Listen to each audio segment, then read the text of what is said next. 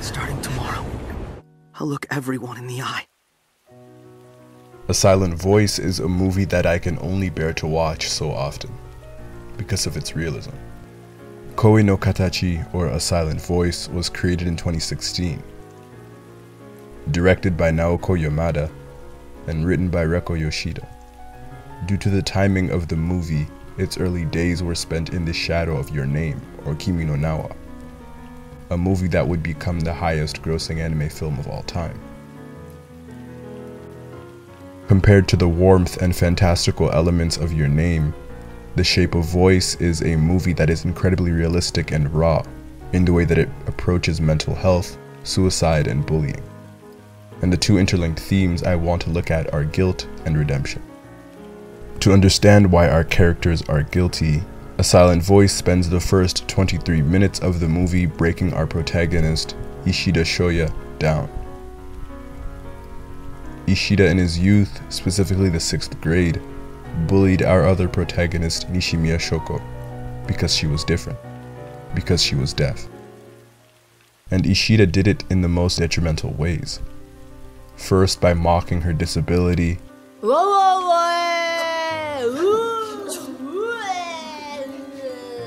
insulting her, scaring her, and repeatedly ripping out the expensive hearing aids out of her ears, and finally physically fighting her.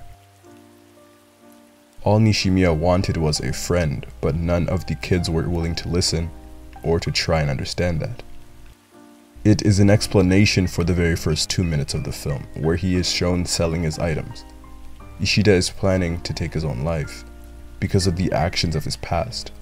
One could say it's Ishida's way of escaping that feeling, of escaping the burden.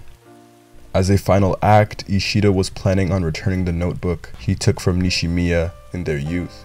However, when Ishida sees Nishimiya after all these years, he sees her as her younger self, thereby illustrating that he has not yet moved past that point in his life. When he returns the notebook, she asks him why he knows sign language.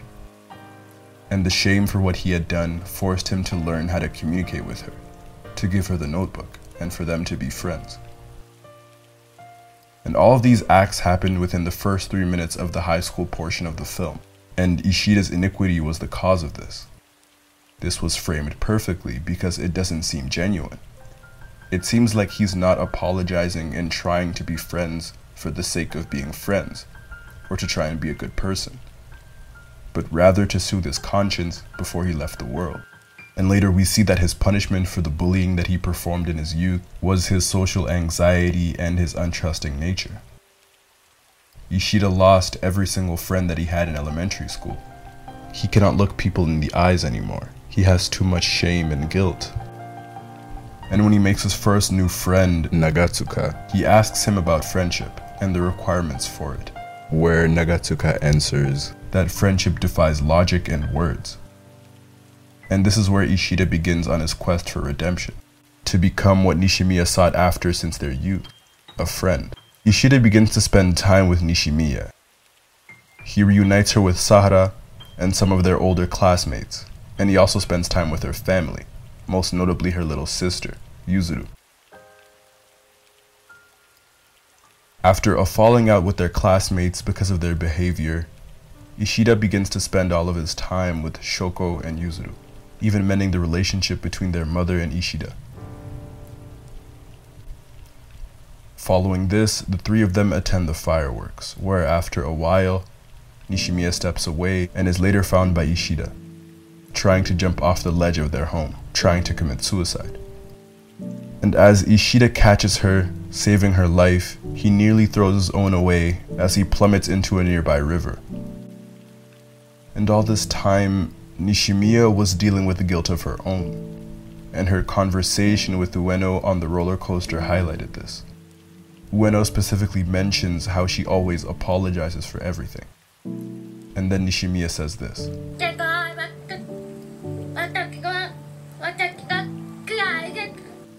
Since her youth, she has felt as though she was a burden for other people, because she was different. Nishimiya felt that because she was deaf, it made life harder for everyone around her, which is why she is so apologetic for everything, especially things that are not her fault. She apologizes for her own existence. And this is hinted at even earlier, when Nishimiya changes her hairstyle and tries speaking instead of using sign language, because she didn't want to feel like she was slowing other people down anymore, to the point where she tried to take her own life.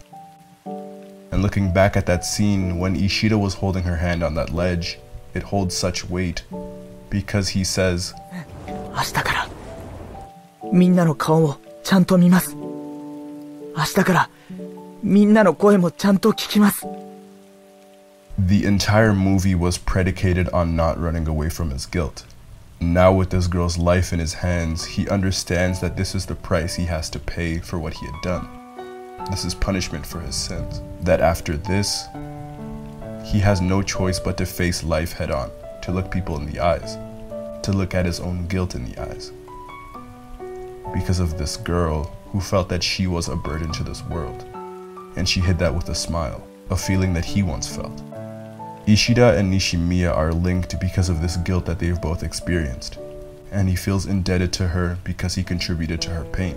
He knows what it feels like to not want to live with that weight anymore. And these two characters aren't the only ones who have an encounter with guilt.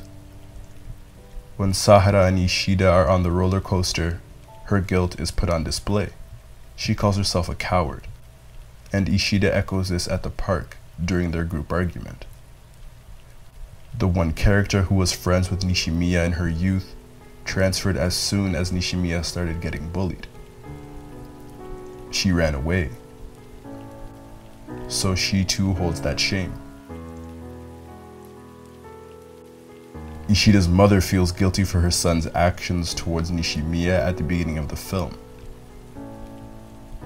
And Nishimiya's mother and Yuzuru both show self-condemnation when they see Ishida's mother at the hospital. And Nishimiya shows guilt for Ishida's injury when she falls at Ishida's mother's feet. While the entire movie is spent following Ishida's path at redemption, him risking his life to save Nishimiya redeemed himself. And Nishimiya going to see everyone that Ishida once spoke to is her redemption, as she says she wants to fix what she destroyed. And with this one line, Ishida recapitulates the theme of the film. 同じこと考えてたけど、それでもやっぱり死に値することじゃないと思ったよ。 A silent voice teaches that guilt cannot be erased without redemption and without forgiveness. Guilt must be owned.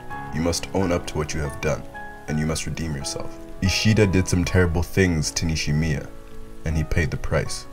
He wasn't able to look people in the eyes, to live confidently. But he owned up to his guilt and he redeemed himself by saving Nishimiya from her own demons. And finally, forgiveness. Forgiveness must first begin with oneself. If you are truly sorry for your actions, you can forgive yourself. Nishimiya had already forgiven Ishida for what he had done, but he hadn't forgiven himself. And once all these steps were completed, the burden was finally removed. And now, Ishida and Nishimiya, the guilt-ridden duo's purpose is to help each other grow. To help each other with their forgiveness, and to help each other embrace reality. To help each other live, with confidence and with acceptance.